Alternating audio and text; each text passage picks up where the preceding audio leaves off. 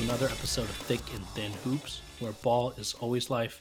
I'm your host, Karthik, here with my co host, Nitin. What's up, Nitin? What is up, man? We obviously did not record last week. Most people thought we probably would come in with a big playoff preview episode, and that was certainly our intention. I wanted to quickly share, obviously why we missed last week, and then just get into some overall thoughts and reflection. So if you follow me on social or you talk to me directly, um, I lost my uncle last week, and it was really really tough, especially those first few days. You met him at the wedding, you saw him there. He's a big part of my life. He lived in India, so you didn't see him as often as I would have liked, but at the same time, whenever we were together, obviously always made such a big impression. He's decently famous, interestingly enough. He's the only Indian in history to be an Olympic umpire in badminton for three straight Olympics. He did 92 Wow. Barcelona, 96 Atlanta, 2000 in Sydney. And now he's almost like the Monty McCutcheon of badminton umpires. He would train the future generation, So always felt like a larger than life presence in my life. And then you saw, after kind of after he passed, what he meant to so many more people beyond just our family. But, I think obviously swirling of emotions, trying to reconcile, with everything that happened there. I think there's a couple things that came to mind that I just want to talk through. So, the first is I lost my grandparents all when I was either not even born or very young, and I think although those were hard in the moment, sure I shed a bunch of tears, that type of thing. You don't really contextualize what it means to lose loved ones at that age. I think you certainly have a much better appreciation for some of those things as you get older.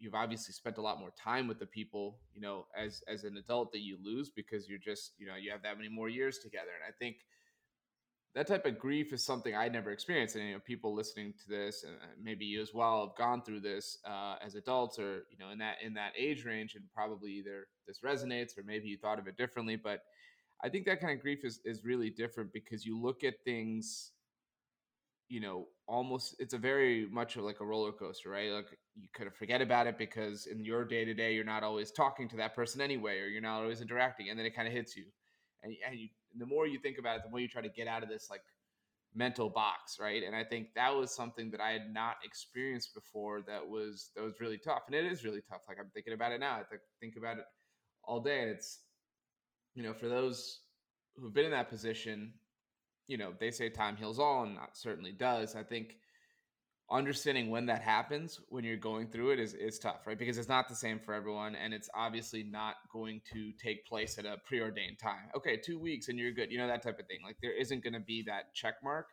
And so how you grieve and how you move on, and I think this is why it's so personal to a lot of people. And like, hey, I need to be away for X amount of time. Or some people are like, look, athletes, we've seen this, like a player's dad passes and they play the very next night or something like that, just because everyone's wired differently, everyone's going to process differently. So I think that was one thing. Just it's been a learning experience of how to manage it, from that standpoint. And then I think the second thing is, being that this was my uncle, my mom's brother, you start to realize kind of how close the generation is. Like this is your own parents' generation who are now going through these types of things. Like these are the people who are aging into their 60s, 70s, and onwards. Like we're older than we think, right? Like we're no longer the kids with our parents who are going to be there for the entirety of our lives. And you start reconciling with some of that. Like I know my family or my wife's family or other people, like we've all might have had like health instances, healthcare, whatever. Like there's stuff that's come up,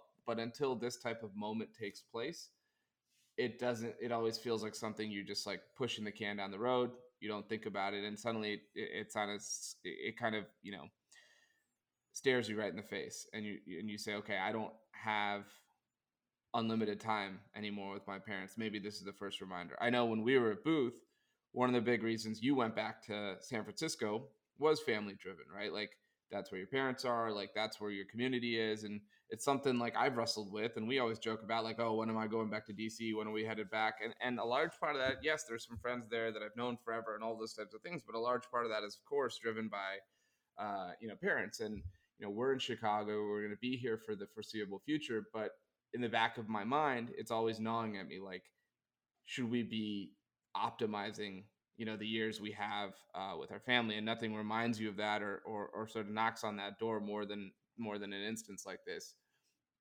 And then, I think finally, so he passed of COVID, and we both know, I think we've talked about this, of just how badly COVID is ravaging India, and what an incredible dichotomy it is versus where we live, where things are rapidly improving. Things are opening up. We've seen looser restrictions. We've seen mask mandates being lifted. The vaccination has been incredibly effective. And it's like all this good news. And a country that we both still have a lot of ties to is sitting here in pure disaster mode, right?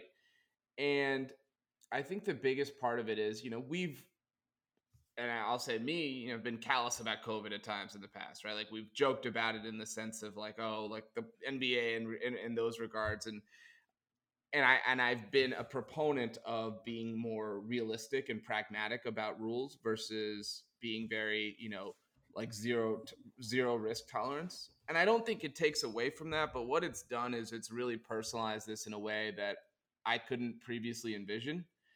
I think we've almost treated this like a science project, in that we're looking at charts and we're like, hey, what does the COVID tracker say? And what is Bloomberg and CDC and all these different agencies reporting? And it's like, oh, great, we're down from 4,000 deaths a day to 600 deaths a day. That's amazing progress. And it's like, I know people die in droves every single day from a variety of maladies. I think still thinking about it, like, so desensitized to say, oh, great, we're at 700 deaths. Awesome. That's 700 families that are going through hell, right? And it's over the course of the last year plus, it's 3.5 million families, and how many more unreported. And it's personalized the pandemic and the whole experience that we've all been through in like a very odd way, because my life, has been largely unaffected, whether it's job, whether it's family, health. Yeah, we haven't traveled as much. Yeah, I've been working from home, and yeah, like I haven't seen my friends and family as much as I would have normally. But all of those things are water under the bridge, and this is the first time when, again, it feels like in the U.S. we've reached the tail end and we've really turned a corner, where you get struck by something and there's a helplessness about it, right? Like you hear all these stories about people not able to attend funerals and people not able to, be there in the hospital, and all those things were true in this situation with my uncle and his family, and it's devastating, right? And it's the things that you read about as if it's from a science fiction novel that suddenly come to light, and I think that's been something that's truly difficult to grapple with, because your mind is going in so many different directions. You want your own freedom of movement, and meanwhile, it's almost like a very stark reminder of what a lot of the world is still going through, and how that can be to those individual families. So anyway, I appreciate you letting me jump on the soapbox here, but I think there's just a swirling number of emotions and thoughts over the last week, and of course, why we didn't record. We took a bit of a pause, so I appreciate that. But yeah, what do you think about all of that? And I guess, what would you say? Yeah. Well, first of all, hearts out to you and your family. I know Thank you. I remember your uncle from your wedding, and it was apparent to me that he was an important person in your life, and I know, just by talking to you, how important he was. And so Yeah. it and you're right about, you don't know, the hardest part is you don't have a timetable on, oh, when will you kind of get over it, or when will it stop gnawing at you, or kind of pop up in your mind every day. And but and the whole thing with COVID has been, my family's also been affected by it, back in India. And Mm-hmm. that dichotomy that you mentioned around, it's getting better here, and all of a sudden we're going out and we're, you know hanging out with our friends again, and things are coming back to normal. But then you look at India and it's the opposite direction. And I think one of the things you mentioned too is that we're in our early 30s, right? And we're in a good situation in terms of we have stable jobs. Yeah. We haven't been impacted too much, but we're also at that stage where our parents are entering kind of, their 50s, 60s. And it's the first time, like, at least for me, like when you think about when COVID hit, the first instinct was, are my parents going to be okay? Yeah. Because we know that is affecting older people disproportionately. But I don't think, earlier in my life I've ever thought like that, or a lot of us have thought like that, right? And so it's kind of like this past year is the first time we start thinking about, really our family and our parents, and then the fact that people are getting older, and people, this is a very dangerous disease, whether or not we have been personally affected by it. um, and it really hits home when someone, someone who you're very close to, uh, is affected by it. So it's been a tough year, man. And the sad thing is, it feels like everything was getting better, but for all of us who have family in India, or anyone who has family still being affected by COVID, because even though it's getting much better, there are still cases, there are still deaths, around the world.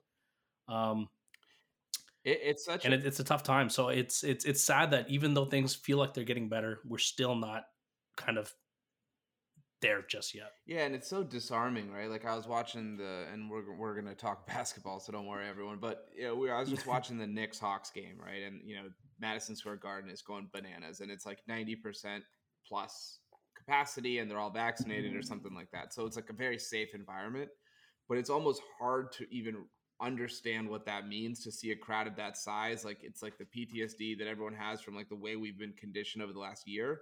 It's hard to break out of that, and as much as to your point, it's like, okay, we're ready to move forward clearly in the US in a lot of ways, though there are still thousands of cases, hundreds of deaths. But, that's, I guess, the tolerance of risk that we've accepted. That's fine. But then having that direct relationship with so many who are not in that position is really weird. And dude, it should be noted, like, even countries that have had decent vaccination rollouts, if they're not using effective ones, things are still kind of haywire, right? Like these variants are not, these vaccines are not being resistant to some of the variants that have developed. Actually, if you look at Pfizer and Moderna, like they're very, very clearly in the lead, and Johnson Johnson in terms of how much better they are. But these other countries don't have access to some of these, right? So it's kind of a helplessness you must feel if you're there, where you're like, okay, I can finally get access to this vaccine, but at the same time, I don't even know that it's going to do what it's intended to do. Um, and I thought you brought up a good point, which is, oh, it's old people. They'll, I don't know any, and it's like, oh wait, our parents are now in that demographic, right, where we do have to Yep. protect them and we do have to care for them and make sure they're being ultra cautious. And yeah, I think it's a fair point. Well, once again, hope you and the family are doing okay. I know it's a hard time, but things will pass, things will get better. Um, and so, Yeah, I appreciate that, man. Hey, playoff basketball has always been a nice reprieve for me at whatever point I am in life, and it was definitely helpful this past week. So thank you so much.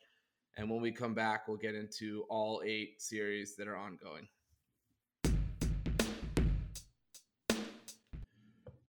Okay, so the way we'll do this is, so we have 8 series that are now all 2 games in, right? Utah and Memphis are playing game 2 as of now, but it looks like Utah is going to coast to a victory there. So let's chalk that up to a 1-1 series tie. So you get first pick. Which series do you want to talk about to start? And then we'll bounce it around the league. why don't we start with Clippers Mavs? Because that, I think, so far has had the most surprising result. This is okay. What code is this code red yet, or are we at code orange for the Clippers? According to Paul George, there's no time to panic. They're all good. There's no concern. So I don't know. I don't know what code they're on, but it's it's got to be red, right? It's got to be red going down 0-2 going into Dallas. I don't know that I trust his designation of these things, because he was giving the same speech after they got eliminated by Denver last year. So I'm not sure he's the right guy to be doing this assessment. Even Ty Lue, who, I mean, what else was he going to say? They got their ass kicked twice at home. He's like, well, now the Dallas has to go back to their place and do the same thing. It's like, well, actually, that's a good thing for them if they're going to go play in their home stadium after beating you twice in LA. So this is a mess, man. I mean, you look at the raw numbers, and George and Kawhi are playing well. Combined, they're averaging 59 a game over these 2 games, 17 rebounds, 10 assists. Like the numbers are there. They have no chemistry. They have no good players outside of those 2. And for all the talk about how good defensively they were going to be, they just have no clue what they should do with Luka Doncic. And so I'm not saying that this is nail in the coffin done. It definitely feels likely at this point, but they need to start with who are they trying to be on a night to night basis. And I think they're still trying to saunter around like the playoffs are coming or that the meaningful games are coming. It's like, no, guys, like this is the one. Like this is the stuff that you did all that load management for. Like this is when you got to wake up, and it just hasn't happened yet. And the thing I don't get is that there's this excuse or this narrative that's there that's, oh, these guys just haven't had enough time to gel. They still haven't built chemistry. But why? At this point, why? Like that, fine. That's an excuse in the bubble. I don't understand why this team still hasn't figured things out. And I think the blame is spread across the entire team. I think Paul George is to blame. I think Kawhi is to blame because as good as they've been playing, Paul George has not been aggressive enough. He's settling too much for outside jumpers.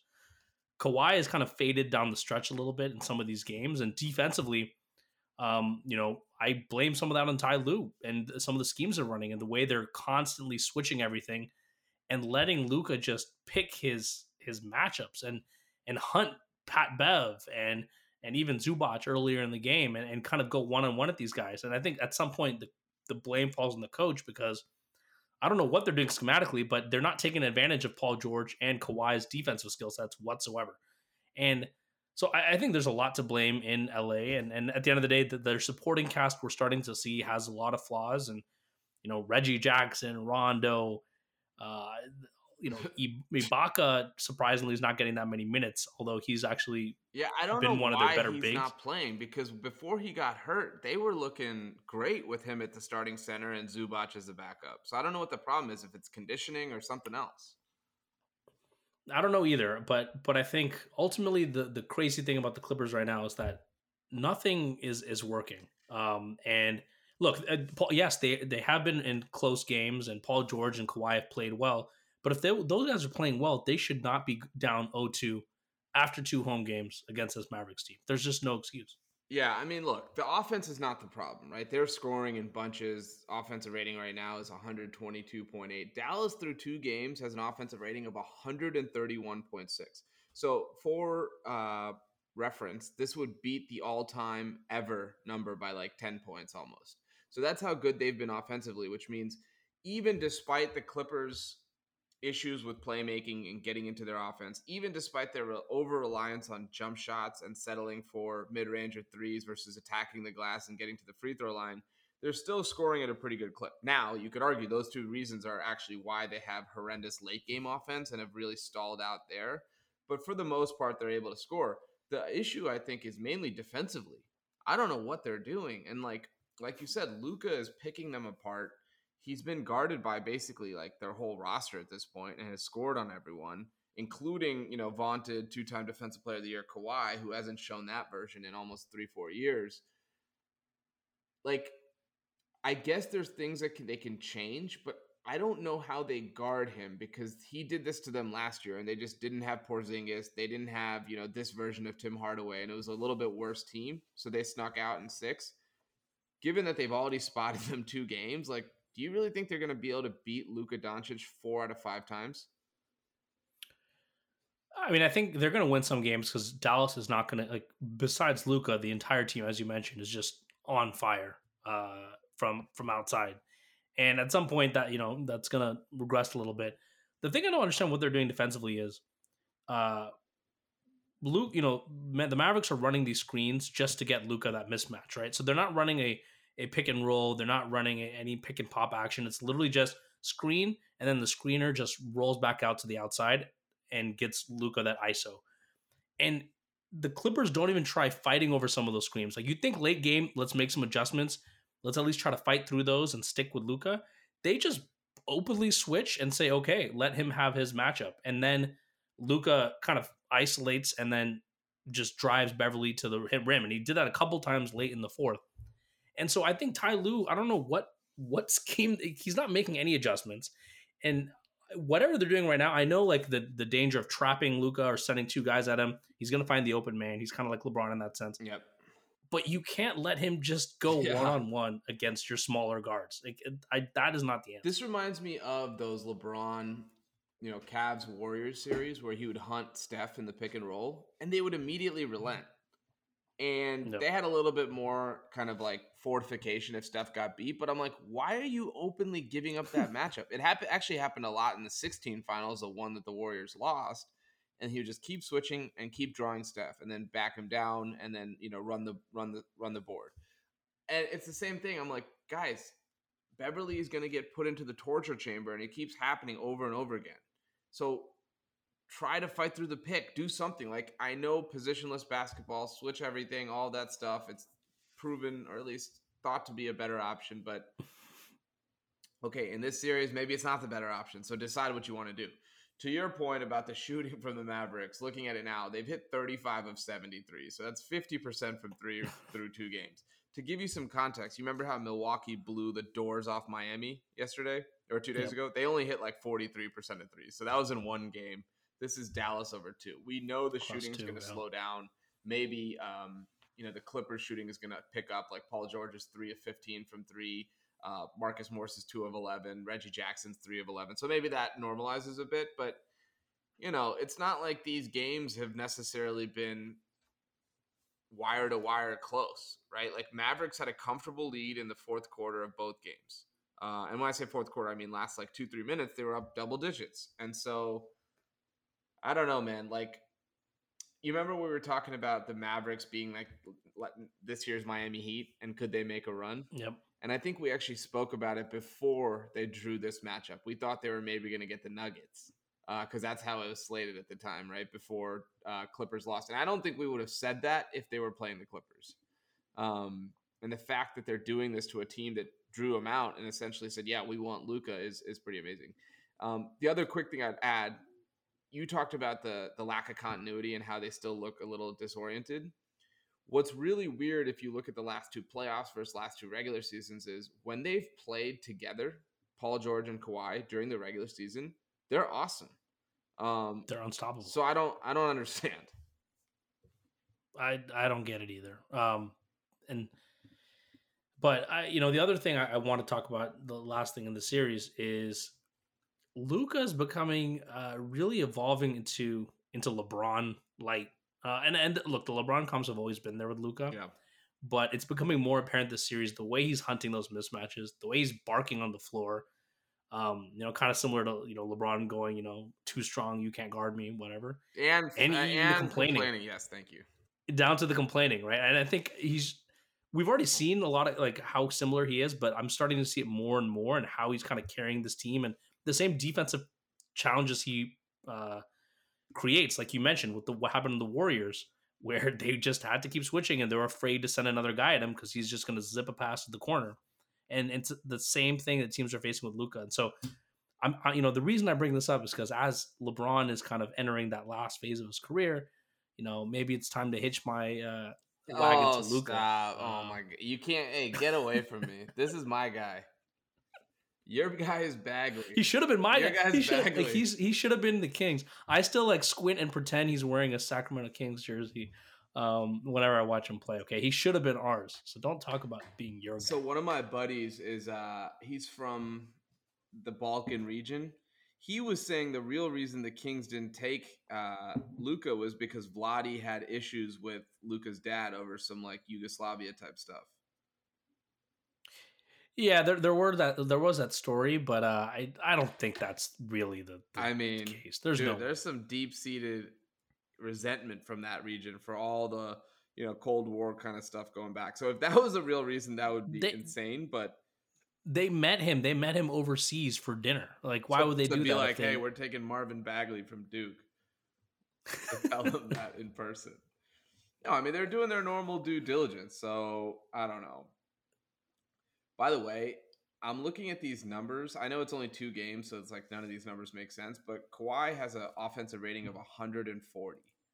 So every time he's out there, they're money. I never want to hear about Kawhi again, man. It's bad. Kawhi, Yeah, for what he's doing on the court, he's been playing amazing. I'm not gonna fault him for that. But at some point, man, if you're that good of a player, why is the team not kind of following your lead? I don't care if he's a silent guy and not the vocal leader. And I know in the Raptors, everyone said Kyle Lowry was that guy. I don't care, man. If you're this good, you have to have some accountability as a leader. I agree. And I've been telling you, why do we put the Clippers on this pedestal? How many times have I said that? Why do we put them on this pedestal with the Lakers? Because people like you were calling Kawhi the best player in the game and putting him up there with Jordan just a year ago. So it's your fault. He is what's the opposite of silencing the doubters? Because he's doing that. I think, look, if you're really this good, if you're LeBron level, LeBron would not be down 0-2 in this series. That much I'll say. Exactly. KD would not be down 0-2 in this series, I don't think. They would figure out a way. Even Giannis wouldn't be. And I think like Kawhi gets a pass because he's quiet, or I don't know why. I guess because he. This is your argument, so I'm going to give you proper credit. I'm footnoting it, but goddamn, those Finals MVPs are kind of almost artificial in a way, because especially that 19-1, man, the shot versus Philly, and then the blown 2-0 lead by the Bucks, and then Clay and I mean, it's just like one of those things would be a fortunate title run. To have all three happen in back-to-back series is just crazy. But Yeah. all right, what's your second series? Oh, did you pick oh, I'm going to pick this one. All right, and then you go first. All right, so I want to talk, let's see. Give me Portland, Denver. Ugh. I know you don't like this one, but I want to talk about that one. All right. You go ahead. No, you first. Start off. You want me to go? Okay, let me first say something. I'm not even going to talk about the actual basketball. This is the one series I'm the least interested in out of every single series that's going on now, except for Wizards Sixers, which is that's not happening. Travesty. That's not actually happening. Like Wizards and Sixers aren't playing right now. I don't know what you're talking about. The most interesting thing that's happened in that series is the popcorn on Westbrook's head. But that was really bad, dude. That's fucked up. That was bad. That's some bullshit. That guy was blatantly just shaking the popcorn bag. Westbrook was about to kill him. For those who have not seen that, check out. It just happened like tonight. Yeah. Here's my problem with Denver Portland, right? I think every series has some kind of some kind of consequence to the actual NBA title. The only other one that doesn't is Atlanta and New York, because none of those teams are going to win. But that is one of the most fun series just because of the Knicks back in the playoffs. Madison Square Garden's rocking. Yep. Like it's so much fun to watch those games. But if you think about Philly, the Philly series, well, Philly's a title contender. Milwaukee's a title contender. Brooklyn's a title contender. And then when you go out west, you have Memphis already is up a game on Utah. They're going to lose tonight, but still 1-1 going back to Memphis. Phoenix and LA tied. And then obviously the Clippers and Mavs is a juicy series because the Clippers are down 2-0. The only one that literally is inconsequential and does not even matter is this Denver and Portland. And because, let me explain, right? If Denver wins, Denver is a good enough team. Jokic has had an MVP season. They've been playing pretty well without Murray. And so it's not crazy to see them winning. I had them winning. I think you had them winning before the series started. If Portland wins, we all know Jamal Murray is out. Dame is going to do a victory lap for winning another first round series. Okay. He doesn't get enough respect and he's going to be chirping to the media. And then they're going to get stomped against either Phoenix or LA. So they are going to get I just can't get excited about the series when every other series has a team that actually matters. I think it's an ode to being in this series for these two Mountain Division teams for playing irrelevant basketball when they've been doing it for so many years at like 10 p.m. on Friday night when nobody's watching, because this is when these games always happen. Here's the reason why it matters. We cannot have another 2007 Mavericks situation where Dirk Nowitzki is the MVP and they get dumped in round one. That was more egregious because it was a 67-win team to the 8 seed Warriors, and they were fully healthy. This one, like you said, you can explain it away with no Jamal Murray, no Will Barton. You know, you're starting Facundo Campazzo and Austin Rivers. Remember what I told you? I was like, dude, that cannot possibly be their backcourt. I hope this is like one long con.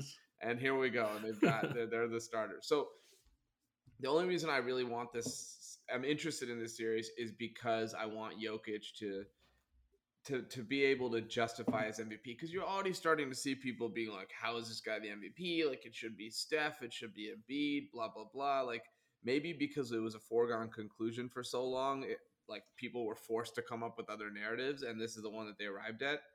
I think Portland is a team that if they lose round one, this is more of a longer term interest to me, but if they lose round one, CJ's got to go. Right? Because they've basically done everything else. except fire Terry Stotts and get rid of CJ and break up that backcourt. They've tried it all. They've swapped out 100 different wings. Al-Farouq Aminu, Mo Harkless. Now they got Covington, Anthony, Derek Jones. It's just gone on and on. Wes Matthews, Nick Batum. They've tried a million guys. It's not working. And so the last move to make is McCollum. And I think he, as much as he's a one-dimensional player in some ways, is an awesome piece that would be potentially available. So I think that's of interest. And then the other thing is Michael Porter Jr. Last year in the bubble, he started to take a step. This year, again, he was third fiddle behind Murray. He was awesome when Murray went down, but he's kind of been a little uneven in these first two games, right? If he's going to become this third max guy, he's got to show it to us right now. Become a 25 point per game scorer. They're guarding with fucking Norman Powell, who's 6'3". So that should be barbecue chicken every single play. And so that's another thing I'm interested in.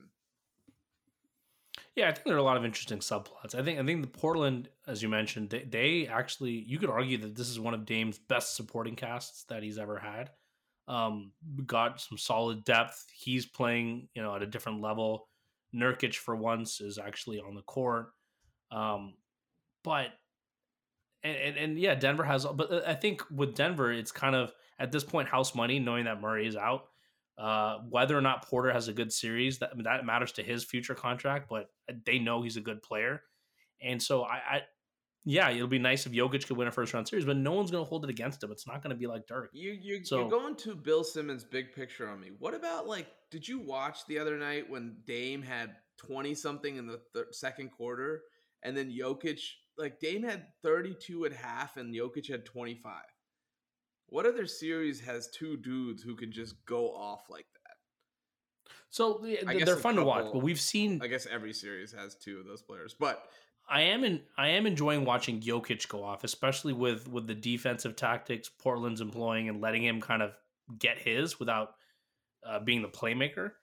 But Lillard, man, we see this all the time. It's not that exciting to me.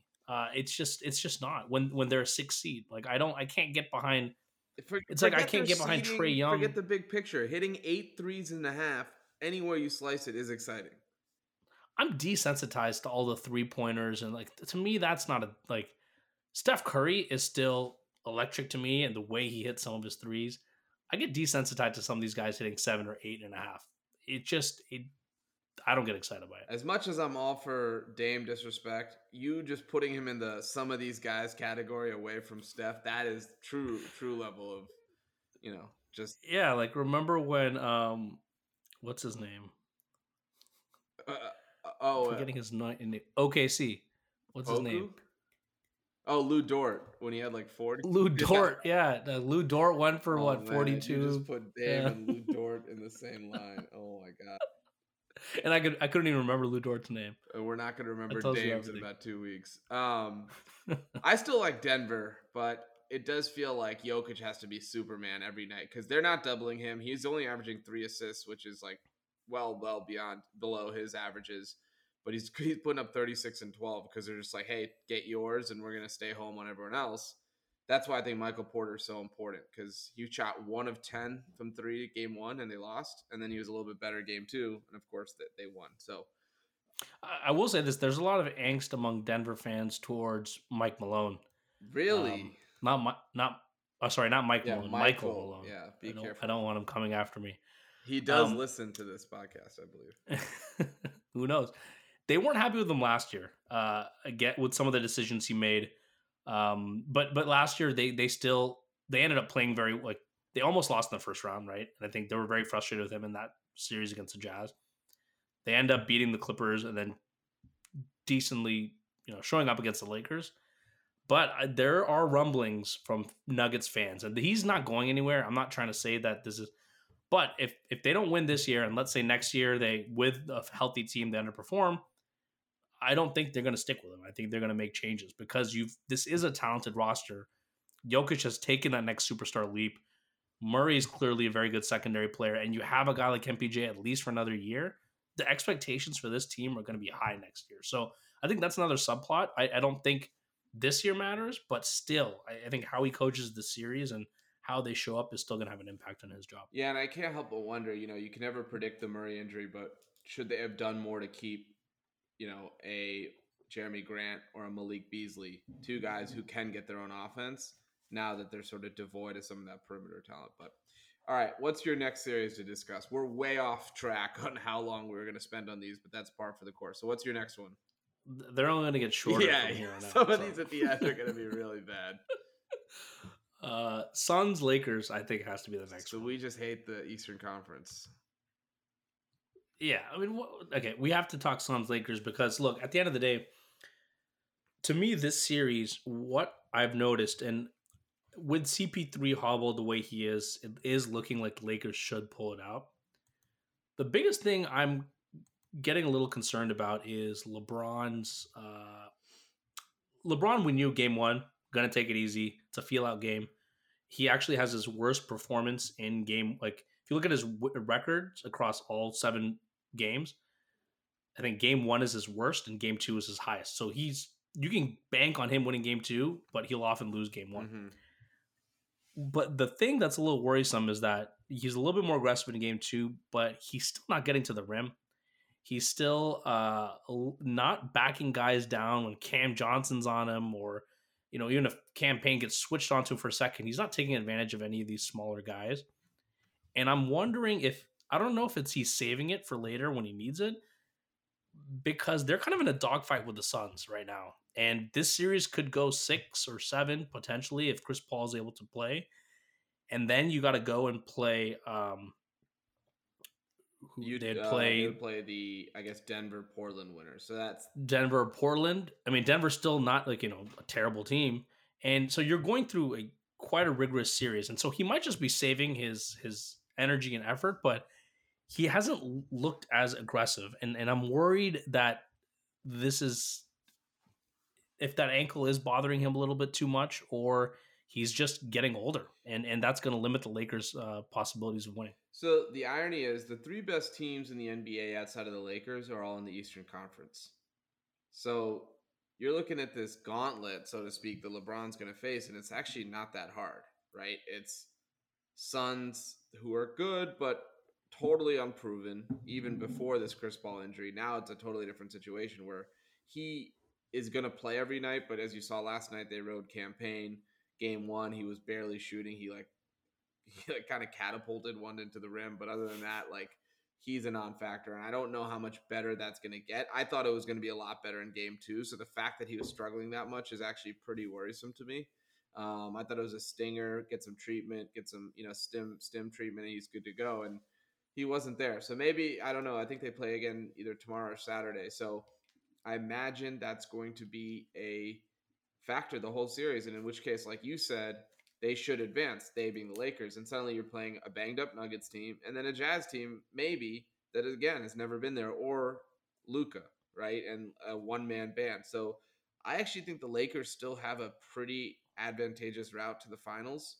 So if LeBron is easing back from the ankle injury, if he is just biding his time, he's in a great position to do so, because they're going to only have to play one of those 3 East juggernauts, right? Maybe it's Brooklyn and they'll be underdogs, but they'll probably be favored against Philadelphia or Milwaukee. So there's really only one team that the Lakers are not expected to beat. If, though, like you said, it is actually just, look, his athleticism is kind of on the decline, and this ankle injury is somewhat of the tipping point, right? And now he's not taking Cam Johnson or Cam Payne or any of these guys off the dribble. How many pounds advantage does he have over Mikal Bridges? But he's not able to necessarily get by him.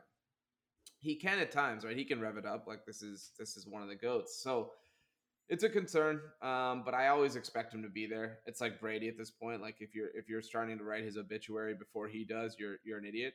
And so to me, the series and really the Lakers' chances rest on AD, who can put out a performance like last night where he had 30, and he can also do what he did in game 1. This guy, as talented as he is, he's a beta.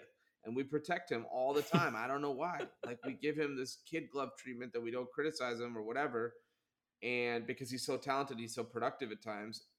This is why he can never be a number 1 on a team. Because if he was, LeBron wouldn't be there to hit that big shot up 93-92. It'd have to fall on Davis's shoulders, and he's not built for that, I don't think. but he needs to provide enough like he did last year because he started doing some crazy shit defensively at the end of that game. He's got to keep doing that consistently, and then they should be in good spot. Yeah, and that's one of the things where the moment he started wrecking havoc defensively towards the end is when they put him at the 5. And everyone's always asking why don't they play him at the 5? Why is Drummond had a decent game yesterday? But the team defensively is not the same when Drummond and AD are on the floor.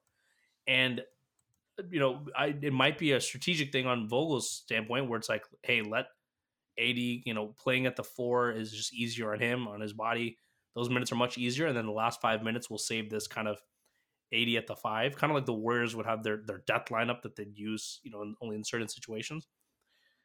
They might be doing that, or but the joke is also that AD never wants to play the 5, and so it's just to placate him. And absolutely does. Either way, I think as long as they have that ace up their sleeve, like it was the reason it was kind of worrisome that LA went up 13-14 late in the second half. It looked like, oh, they're going to win this. Phoenix crawled back, and they crawled back on the likes of not on CP3, but on Cam Payne and Crowder and Booker made a couple of shots. And so it like for the Lakers, it was good to see still that when things got really tight, they could go to that lineup. It was like Caruso, LeBron, KCP, Davis, and I forgot the shooter, maybe shooter, yep, or one of those guys, yeah, and just they were jumping in the passing lanes, getting deflections. Phoenix could not score. Booker was bottled up, and then they won comfortably at the last minute. So you're right. Maybe the Lakers are going to be fine, and all of this is kind of just the normal part. They're going through their little bit of growing pains. Listen, with LeBron, we don't get a lot of time to just like stand on his grave, right? Like it's a lot of it is us celebrating the game 1 loss and then him just tooling on everyone. That's why you see so much hype and worry and like articles written about concern about the Lakers, because this is the only time anyone has to like play gotcha on LeBron. This is Skip Bayless's Super Bowl, right? And so I think more is always made of their struggles than would be any other team. That's true.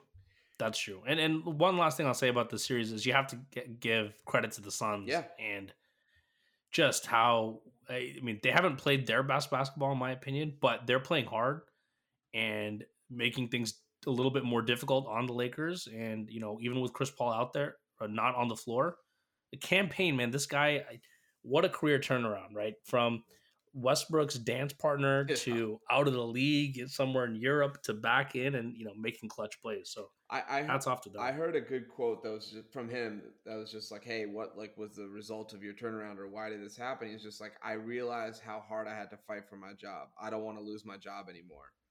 And I realized that like what that required for me to put in. And I thought that was really special because you don't see a lot of these types of stories from lottery flameouts who are never heard from again.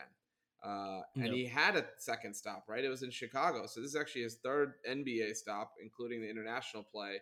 And you don't see that happen a lot. One thing I will say is like, look, DeAndre Ayton is shooting 87%, right? He's 21 of 24.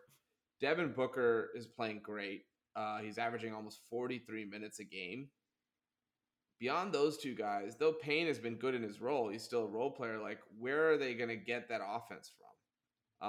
With this version of Chris Crowder's gone cold. Bridges has not really been doing much. And Bridges is a 10, 12 to 15 point per game guy anyway, peaking out. Like, he's a good defender, a good 3-and-D guy.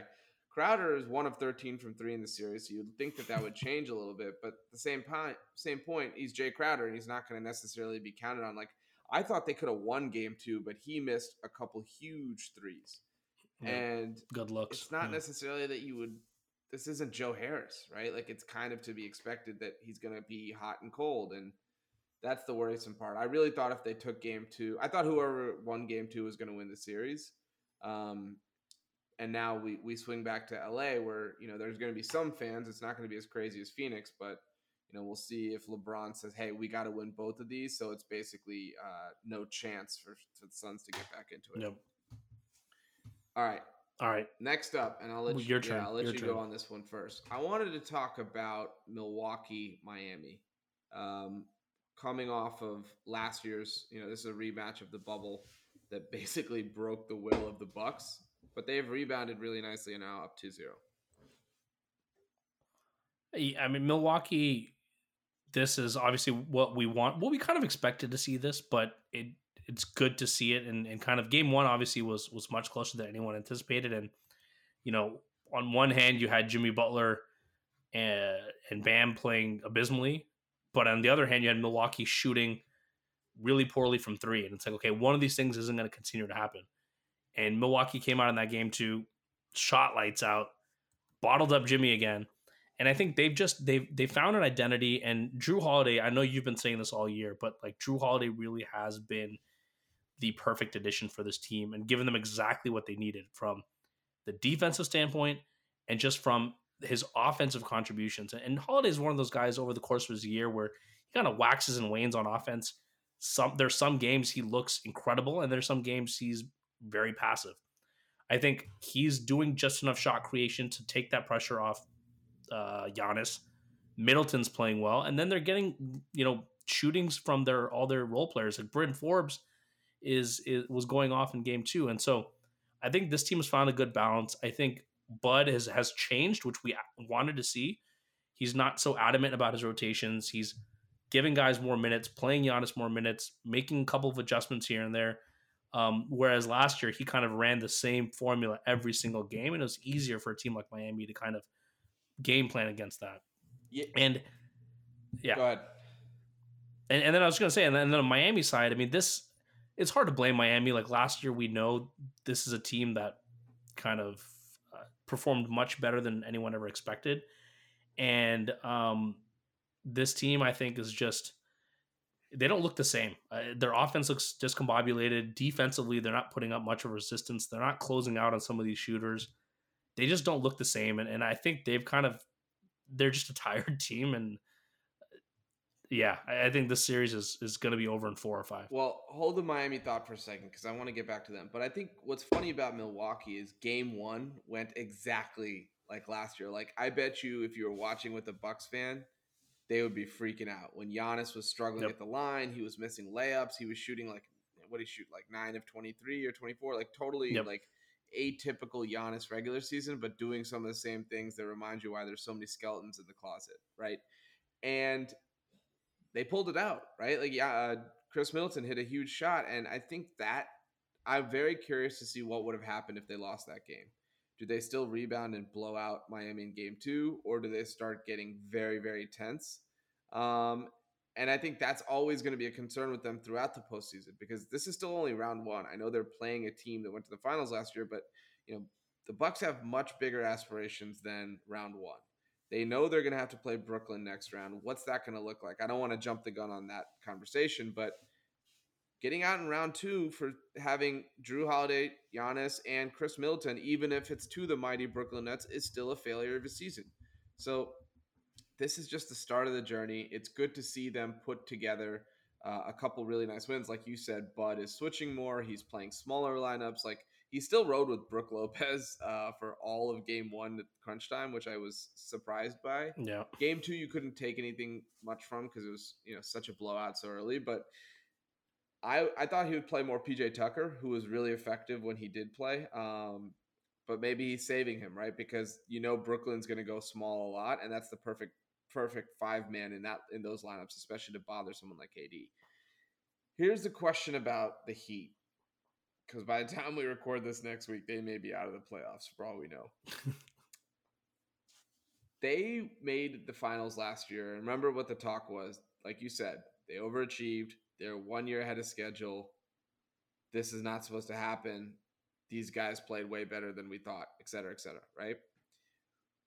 But where do they go from here? Because this is the year then, right?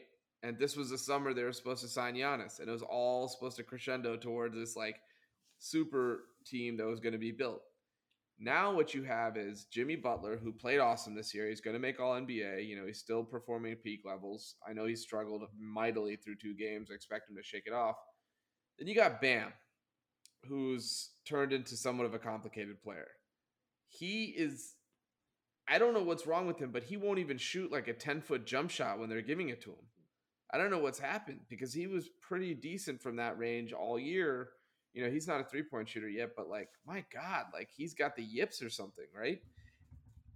And then you have Tyler Hero, who's not bubble hero, right? You have an aging Goran Dragic who's expiring. Oladipo was a total disaster of a trade. He's out, right, and could miss most of next season. Free agent also. Let me tell you something about Duncan Robinson. As good as he is, as a guy who roots for Davis fucking Bertans to score 0 points and get 6 fouls in a playoff game, it's a lot worse when your shooter makes 20 million instead of 2 million. And so when they have to pay him, suddenly that roster flexibility goes away. And what was a 3-year window closes really fast. So that's my thoughts on Miami if they don't get it together either in this series. This series is done, but either this offseason or sometime soon. This is why I was banging on the drum to get them to trade for Harden. Crazy that they didn't. I don't know. I don't know whether or not it was because Tyler Hero's untouchable. I find that hard to believe, but this is classic example of when you don't pull a trigger like that, all of a sudden, and you don't do well this season, you realize your window is kind of gone. And Bam, I don't know what's wrong with Bam because it's not even these last couple of games. Towards the end of the season, he's kind of been fading. The last 5-10 games or so, his offense has fallen off a cliff a little bit. And now in the playoffs, and look, Milwaukee is a good defensive team, but like you said, it's more the hesitant. He's hesitant to shoot. He's hesitant to get that offense going, and this is a team that needs that from him because a guy like Duncan Robinson will score in the flow of a game, but when Jimmy Butler doesn't have it going, you have to rely on Bam to get something going for you guys.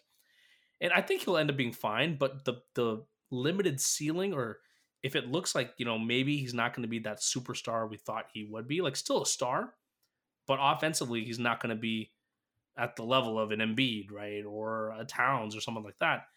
All of a sudden, Jimmy Butler is getting older. And like you said, they don't have a lot of, if they're forced to pay Duncan Robinson, Tyler Hero's an okay player. Oladipo is nothing anymore. You don't have a lot of assets on that roster. What is the plan?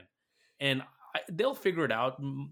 Pat Riley always retools and they'll swap out veterans for other veterans and they'll be competitive, but they really missed a huge opportunity because you're right. Their window, they really did kind of have a small window. And so as much as we talk about them overachieving last year, this was really their chance to be a much better team. And they haven't really made that leap. Yeah, especially after Giannis signed that Supermax, where it was done before the season, right? So they could have easily made the Harden trade. And we talked about this, knowing that Giannis wasn't coming.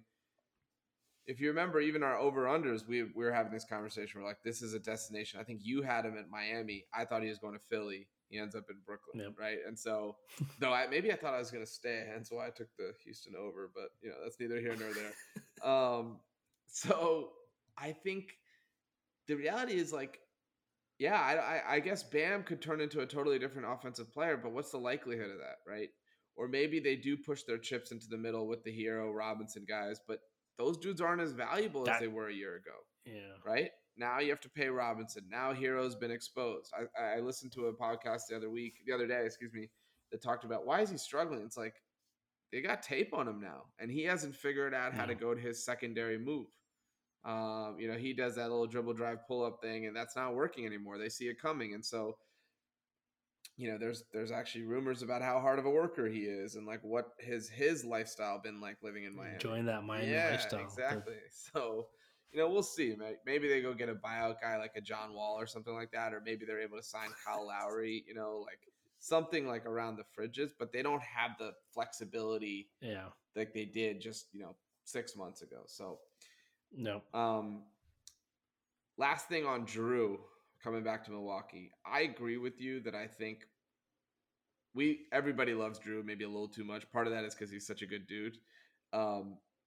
He is up and down, especially offensively, and he's a little up and down defensively, but nobody's willing to say that either. If he can figure out a way to lock in on Kyrie or Harden, whichever one they choose to put him on, that can really swing the series. What type of defense he's able to play on those guys, I think will dictate a lot. Because Durant's going to be Durant. Durant's unguardable. They'll make him work, but it's really going to be if he can get Kyrie to have a bad series. I think that changes things a little bit next round, but we'll wait to talk about that. It does. And Middleton's no slouch defensively, right? No. So all of a sudden now you've got a pretty formidable, in terms of when the guys get switched, you have a lot of pieces on defense that'll allow you to counter what Brooklyn's going to do. Absolutely.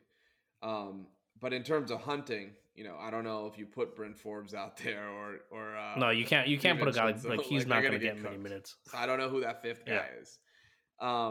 Okay, cool. What's next? This is your pick. We're getting to the dark stages of the playoff series. We haven't talked Knicks Hawks. We haven't. I'm going to go Knicks Hawks. All right. This is a fun series. I think what's been fun about it, first of all, it's just Madison Square Garden. And this is the first series that feels like the old playoff games. Mm-hmm. Because I know we've had fans in all the other buildings, but it's not the same level of Phoenix was pretty good. Utah's pretty good. Like these states are a little bit more relaxed with their rules. But man, New York and the chants, and today they were chanting about Trey Baldwin, and what I love is, hey, look, I hate Trae Young. That's well documented on this pod. But what I love about Trae Young is he's not afraid to talk back. He's embracing it. Obviously, they won the game one, and so he was able to talk. But even today, he was chirping back at the Knicks fans, "See you in the A." And so this series has, it's inconsequential, but I think both teams are fun in their own way. Atlanta is clearly coming into their own with a lot of their young players. Trae Young is coming into his own as a star, taking on that challenge. Like you don't see, the Clippers are. This is a good example, right? The Clippers are front runners. They chirp when they're up, totally. But the moment when things get tough, you don't hear from them, right? But Trae Young is still willing to step up and talk. So I like that swagger, that bravado of this team. They've got a lot of pieces moving forward that are very promising. And then for the Knicks, this is also a great story for so many reasons. Outside of Julius Randle, Randle hasn't been having a great series, but Derrick Rose today went off. Alec Burks had that wild fourth quarter last game. You're getting all these contributions from these kind of lunch pail type players. Reggie Bullock hit a couple big time threes. And so it's a fun series in which two teams that are kind of scrappy, relatively young. And I don't know, man, it's just been entertaining basketball. And because New York's pretty good defensively, it's been fun watching that offensive defensive matchup where Atlanta's more of an offensive team. So yeah, so the first thing I've enjoyed it. I totally agree with the Trae being kind of very open to being the villain is awesome, right? There's a lot of guys who just want to be loved, and he really understands. He's been criticized since the day he walked into Oklahoma's campus, right? And the way he played, the 30-footers, never passing to his teammates, or it was like Trae and the four just like puppets, right? That was who was on the court when he played at OU. That looked like who was on the court his first 2 years in Atlanta. So now you see him with competent basketball players around him, and you really understand what his game can unlock. And it's been fun to watch him develop, right? And turning from what was described as a losing player to a guy who's actually able to carry a winning team. I think that we need more villains like him, though, because we need a guy who's willing to stand up to New York, like the next great New York villain in the lineage of the Michael Jordans and Reggie Millers and all these guys. I think the piece about New York with the MSG situation, I think what's really funny is think about like Julius Randle, RJ Barrett, Reggie Bullock, Alec Burks. None of them have played meaningful basketball in their careers, right? And none of them have done it in New York. So when you combine the two, it's actually quite funny because in a way, the home crowd almost psyched the home team out because like these guys were like, oh my God, I don't remember what this feels like. And I think you probably see that around the league where it's like your fans are cheering for you, but you're just kind of freaked out. You've been playing in empty stadiums and you played in the bubble and you did all this other stuff. And like, yes, if you want to compare to other full stadiums, Phoenix is in the conversation, but their fans are nowhere near what the Knicks fans are, right, in terms of passion. Utah's up there, but Utah's a perennial playoff team. This is 8 years in the making, plus a pandemic, which, disproportionately ravaged New York City. And so you feel like a lot of emotion. Obviously, you're not going to get something similar to the Nets games, but you feel a lot of emotion, and it's like almost overwhelming to watch on TV. So I can't even imagine what those players are feeling when, like, I think I saw a tweet that's like, I wonder if Kevin Durant, Kyrie, and Harden know that Derrick Rose is more popular than all three of them combined in the city of New York. And that's what it's like. And then to your point about the defense, like just schematically, like they were down 15 and it really could have been over. 2-0 headed back to Atlanta. You're looking at a Clippers Mavs situation, right? Where you go home up 2-0, it's a wrap. And they Yep. really clawed back, got some big stops. I thought they had great minutes with Randall on the bench, with Toppin playing well, Alec Burks, like you Yeah. said, a couple of the bench guys who look good. And Rose played the most minutes he's ever played since December of 2018 tonight. Yeah. So what does he have in the tank? I'm not sure, but I think you would agree this is their championship. They're going to get wiped Yeah. by Philadelphia. You empty the clip. Yeah. Both teams are going to get You wiped by empty the clip. Philadelphia. All you're trying to do is win this round, and that's been a really successful season if that's the case. I've always had a soft spot for the Knicks because, like I told you before, when the Kings almost moved to Seattle, I was considering making the Knicks my new favorite team. Good, I didn't, because I'd still endure the same kind of heartbreak. I mean, now they're actually in the playoffs and the Kings aren't. But that never made sense to me because you're not from Sacramento anyway, so they could be located on the fucking moon and it wouldn't have mattered. Like, you don't have to switch teams just because they moved a couple hours further. Yeah, so I wasn't 100% sure about switching teams, but there's just a lot of all the fans, everyone around the team disassociates themselves from it. So it feels weird still supporting them when they feel a completely new franchise, Yeah, well, the real question is, what would you have done when they moved to Virginia Beach? That was originally rumored at one point. I know that. Oh my god, I didn't even know Virginia. Like, I didn't even know Virginia Beach was a thing. I didn't even know, like, a lot of people wouldn't realize this because of the name, but it's actually the most populous city in Virginia. In terms of people, it's got like 600 some thousand people. In terms of just city, not metropolitan area, it's bigger than like Miami. Yeah, I didn't even know about Virginia Beach. I was like, beach? What? Virginia? What? Yeah, but it's weird. But yeah, so I think with the Knicks, you got a soft spot. I do too. I mean, everyone now, it's overplayed how much the NBA needs the Knicks. Like, we get it, but it is a lot more fun when games there matter. Yeah, because they're one of those big market teams where it's not like the Lakers or they've never been known for flashy superstars. They've always been known for kind of these physical, like you talk about Starks and Ewing and all these guys, right? And never about flash and finesse and pizzazz. And so they're kind of returning to their roots with this physical style of play, which is fun to see. Yep. Okay, so to wrap it up, we have the 2 1-8 series left. Which one do you want to go to first? No, we have Brooklyn Celtics. Oh, wow. That is also the third 1-8 series. Those are all wraps, but I guess let's go Memphis, Utah, because this isn't a wrap, right? It's 1-1. In my mind, it's a 4-1 win. I don't think Memphis got their one win. It felt a lot like Toronto, Orlando from 2019, where they stole that one game, got everyone kind of up in arms. And especially with Mitchell back, I just don't see Memphis generating enough offense, to be able to hold up against Utah. Utah's not going to shoot as poorly as they did in game one. And look, like, they went 10 of 43, and this is one of the downsides for their championship run, which is how reliant they are on three-point shooting. I don't think it's going to matter in this series. I think this is going to be over, in 5 games. The question, is really what's going on with Donovan Mitchell in terms of his relationship with the team, and is it all water under the bridge once they get through this series with ease? Do you disagree? So first of all, it's a 5-point game now. It's a 5-point game.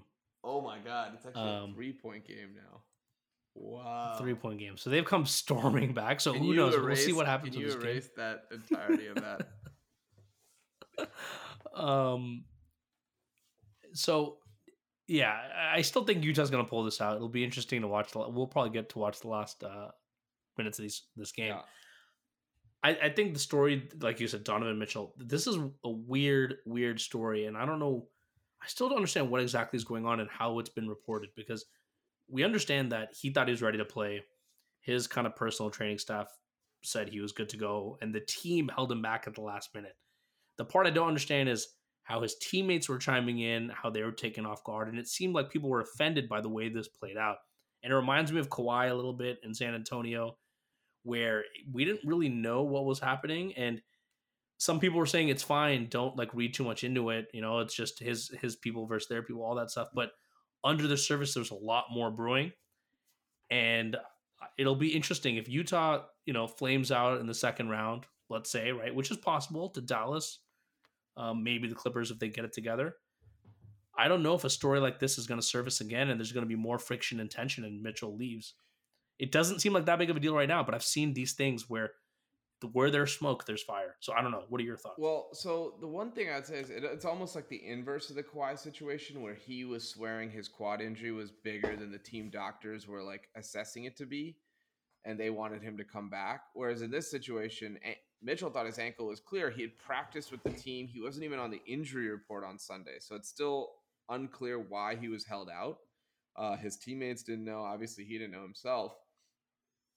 I think, look, he just signed a 5-year max like this offseason. It hasn't even kicked in yet. So, in terms of leaving, I would have a hard time believing that they would move him. He's the franchise cornerstone. He's everything they wanted him to be. And the fact that they got him at the pick they did is like, once in a million type chance.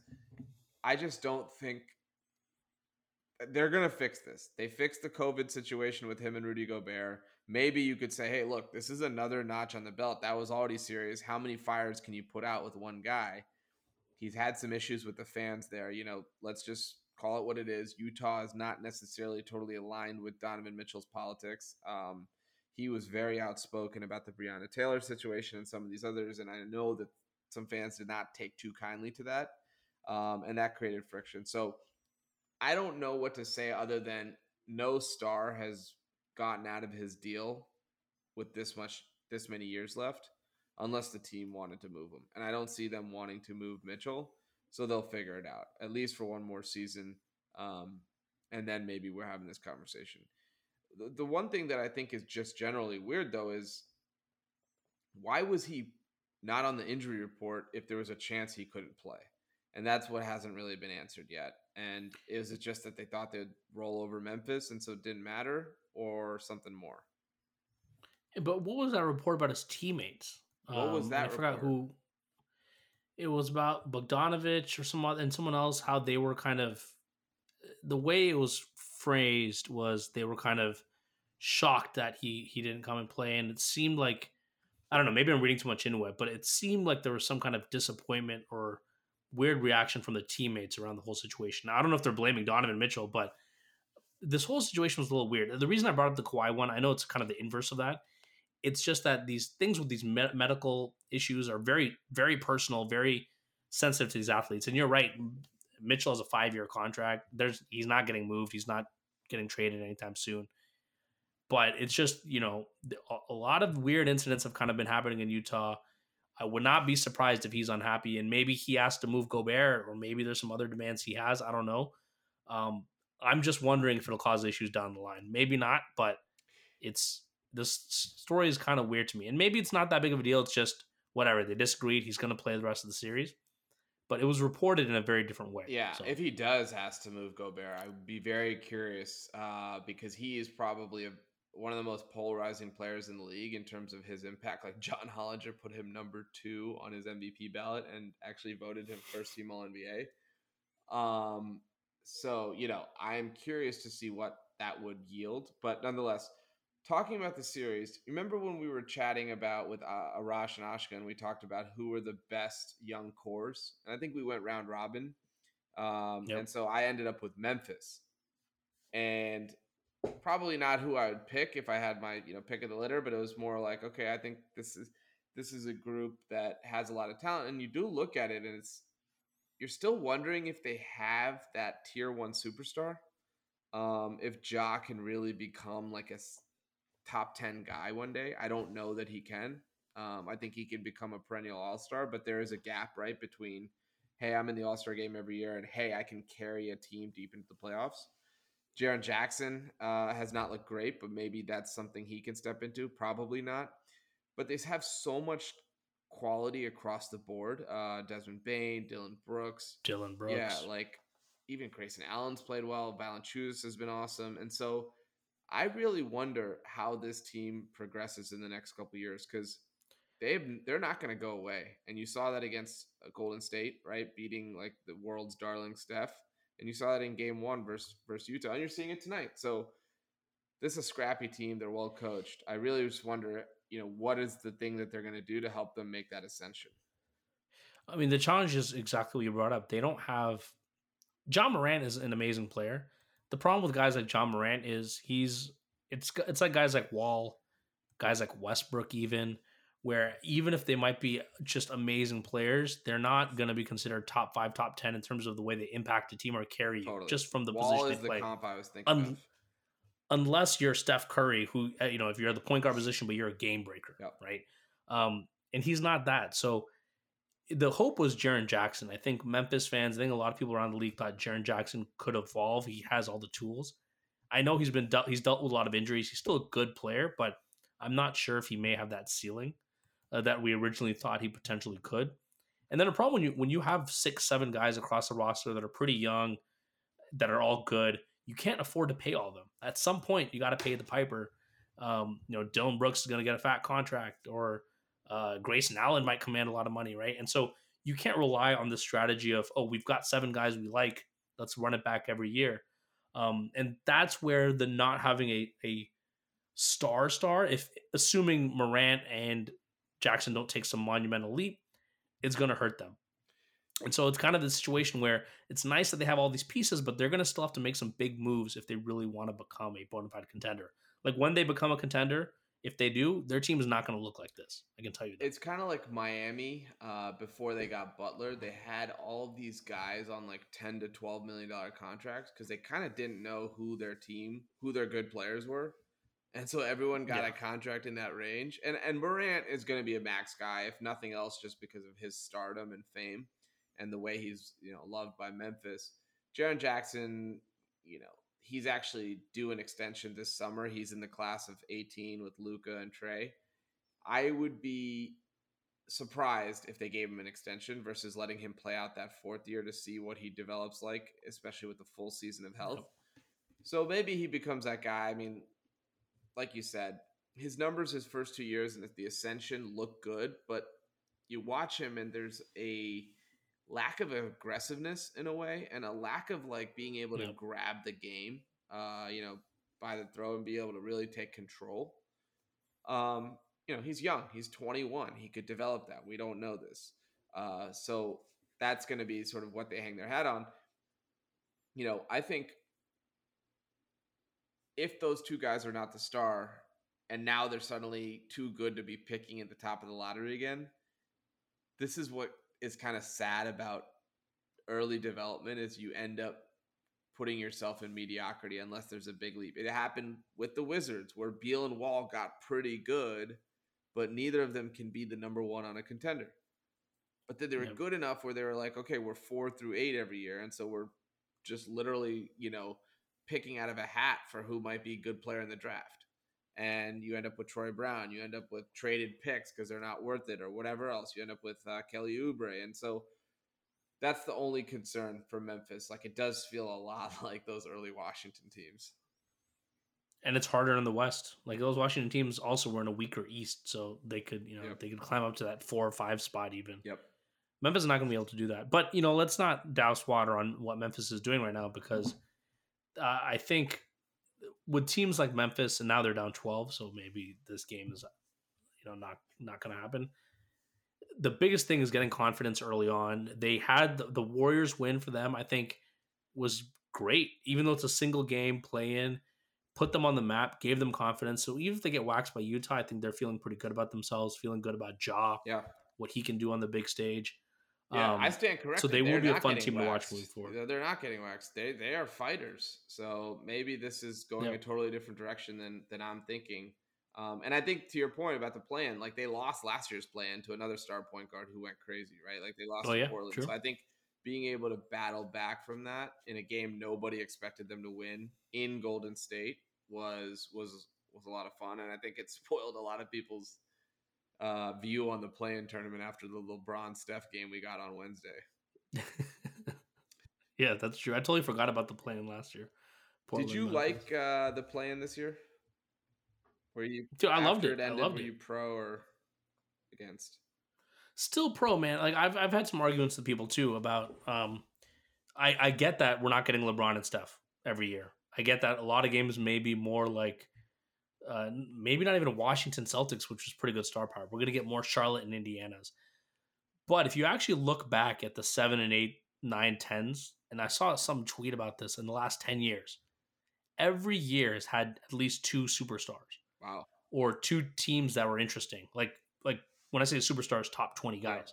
So there's always going to be teams that for whatever reason, injuries, just things happen and they have a bad season that are going to be relevant there. It's not going to be completely all the crap teams we're used to seeing. So I think it's overblown when people say it's not going to be ever this good. And I think at the end of the day, none of these teams, you have a chance to make the top six. And so if you're going to complain that you're seventh and eighth, and now the regular season doesn't matter, and you're 4 games above the ninth seed, and now they have a shot to win, I don't feel bad for you because the new norm, the new expectation is you have to finish top six to get into the playoffs. 7 and 8, it's going to become a crapshoot. Yeah. And so as teams adjust to that mindset, I think it'll be fine. Right now, they just don't like the idea of like playing a whole season and then it coming down to 1 or 2 games at the end. Yeah, I mean, if you look at it this year, 3 out of 6 games were close. I would say one of those 3 was Spurs Grizzlies, who nobody cares about, and then so there's 2 out of 6 that mattered: Lakers Warriors and Grizzlies Warriors. If they can get to a 50% hit rate on good games, I think it'll work. If there's a lot of blowouts too, on top of being uninteresting teams, like the Indiana Washington game was just grotesque, as was the Indiana Charlotte game. Those were both 30-point abominations. Then, I think a lot of the interest will die, but it's also whatever. It's like a week. It's like 3 days. Like, who cares, Yeah, I don't know why people like care so much about it. And if your team's the 7th seed and you get bounced, like for example, Warrior fans, right? They're the only 8th seed, or out of the 7 and 8, the 4, 7 and 8 teams that got actually relegated, right, and missed the playoffs because of the play-in. I know a ton of Warrior fans. None of them are that upset about it. They're kind of like, it is what it is. And our season was a tough one. And at a minimum, it's 50% are guaranteed to move through, so it's a coin flip on the other 2 teams. From those 7. Yeah, so I think, look, I think they can tweak it a little bit more. I think, like I said, do it in Vegas, do it in like a single day, draw more hype around it as opposed to just, a couple extra games during the week. But I think the concept overall stands. Yep. All right. We've been avoiding it too long, but we do have to talk about these last 2 series in the East. Let's just talk about them together because I don't think there's much to say. Philly's up 2-0 on the Washington Wizards. I'll say one thing about that, and then we'll move on. Okay. We're starting 3-guard lineup against the biggest team in the league, and Scott Brooks refuses to fucking make a change. And in both games, we got immediately eviscerated by Tobias Harris and Ben Simmons, and I don't understand what we're doing. It is an actual true travesty of a coaching job. Doc Rivers, by the way, not known as the best in-game strategist. He's running circles around Scott Brooks right now. But I think the benefit is if we get swept or gentleman sweep, we can move on from the Scott Brooks era and live happier lives. That is all I'll say about that. Do you have anything to add to that series? Not really, except that Ben Simmons heard you talking about him. What is it, earlier today? And he put up a monster game today. He did. For him, he only had 22 points, but across the board, 11, 15 shooting, had his rebounds and assists. No, 22 for him. He should be holding up the Wilt. That should be written on a piece of paper. Like, I think that's appropriate behavior if he scores 22. Yeah. Last game he had 6 points, but 15 rebounds, 15 assists. Yeah. So he's not, he's contributing all over the place. This series is just, there's nothing interesting to say about it. We kind of knew this was happening.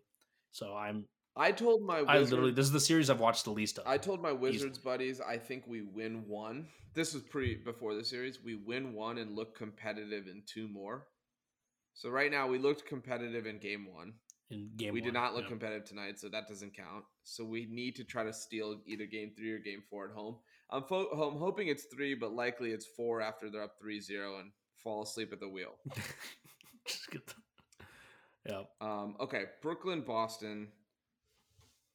This one would have, I think, been ugly even if Jaylen Brown was playing, but without him, I guess the real talk about the real thing to talk about, and this is a true storyline, is how good Brooklyn looks with their 10 games together. This is what, when people were scared about Brooklyn and this amalgamation of talent, this is what they're envisioning. It's you. There's no way you can stop all these guys, and when you do, Joe Harris is still good enough to go off, and they're going to get by with just their offensive firepower, and they'll figure it out defensively. Obviously, there's still a lot of issues, but I think as they play more together, the defensive issues will also kind of start to solve themselves. At least crunch time defense. They're never going to be a good defensive team. Um, and I don't know, man. This team is just too much power, and this is what I've been saying. And we shouldn't read too much into this Boston series because Boston is just looks horrific as well. Yeah, But like, this is what, if you're a Brooklyn fan, this is what you wanted to see: is these guys start to click, all of them start to play, off. Like Harden is getting into a groove again after missing a bunch of time. Durant's already kind of been in a groove for a bit, and Kyrie has been steady all year. So it's the perfect it's tune-up. but It's the perfect tune-up, right? Because it's the perfect tune-up. they were supposed to fall to number 3 the way things were shaping up, and would have had a decently, maybe not with this version of Miami, but at least a more physical kind of dominate, like just a little bit more of a taxing series versus the Heat, and now they get to cruise past the skeleton squad. Which is important because now they're going to play Milwaukee, and so they need the tune-up games because that. And I'm going to tell you right now, I think Brooklyn Milwaukee is going to be the best series of the playoffs. I think it's going to be the best series we've seen in the last 3 years. It's going to be awesome.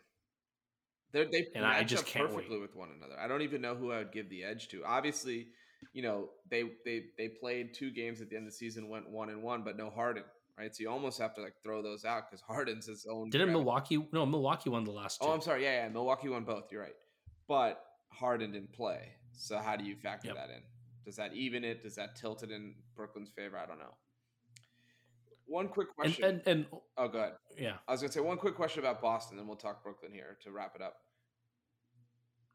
How close are you to pushing the panic button if you're Danny Ainge, or if you're ownership, really? Because Danny Ainge himself could be in question in that panic button. You got to push the panic button. What does that mean? I think it means you shop Jaylen Brown, maybe. Yikes. He's 25 and he's an all-star. I mean, isn't he? I think we're getting exactly what you'd hoped he would be, and more. That's what I was saying, but like, he's more than what anyone hoped he could be. But we're seeing this with the Clippers too. Like, when you have 2 star wings, even when they're elite offensively and pretty elite defensively, right? And you can argue Tatum's become a really good defender. Jaylen Brown's a solid defender. But if you have nothing else around them, and Boston's struggling to put a team around them and get the right bigs in place, and maybe that's a Danny Ainge problem, you have to make some big moves. Kemba is not the answer. Or maybe you get rid of Smart. I know Boston fans love Smart, but you got to make some big moves. And the only reason I bring up Jaylen Brown, they won't trade him, but that is the biggest move, and his stock is at its highest. And you could make a big swing to try to shake things up. But if you don't, at the very least, you have to move Smart. So yeah, I guess, like you said, because he's their only trade chip. Nobody wants fucking 2 more years of broken down Kemba's body, right? Like, I know nobody wants all these first round picks that they've missed on, like Nesmith and Langford and Grant Williams and all these dudes. Like, ultimately, none of those players are going to move the needle. They're not going to matter to anybody. You got 4 guys that matter. You're not trading Tatum, obviously. Marcus Smart is a aging energy guy and we know how quickly those dudes tumble down the hill, right? And then you have Kemba who has bad knees. So I guess the question is, like, who can you get for Jaylen Brown? Like, if the Celtics offered Jaylen Brown straight up for Bradley Beal, the Wizards probably say no, right? Because it's only a couple years younger, and their Beal is probably a little bit better of a player. Yeah, it's not that. Yeah. So they'd have to sweeten the offer. So then you throw in one of these aforementioned first rounders and maybe an actual pick. And is it enough? I don't know. And so I don't really know who that player would be that would suddenly catapult this team into a much different version of a team that went to the conference finals 3 out of the last 4 years. So it's not like they haven't had success, but it definitely feels like after that Brooklyn fleecing of a trade, it was like, oh, give them the next 5 titles. And you see how quickly that changes. And then the fact that they're getting their ass beat by Brooklyn is some type of poetry. The East is better. Like Milwaukee's not going anywhere. Brooklyn's not, or Brooklyn might, who knows? But they're for at least for a couple years not going anywhere. Yep. Philly's not going anywhere. Right. And New York and Atlanta are upstarts who are in Atlanta for sure is not going anywhere.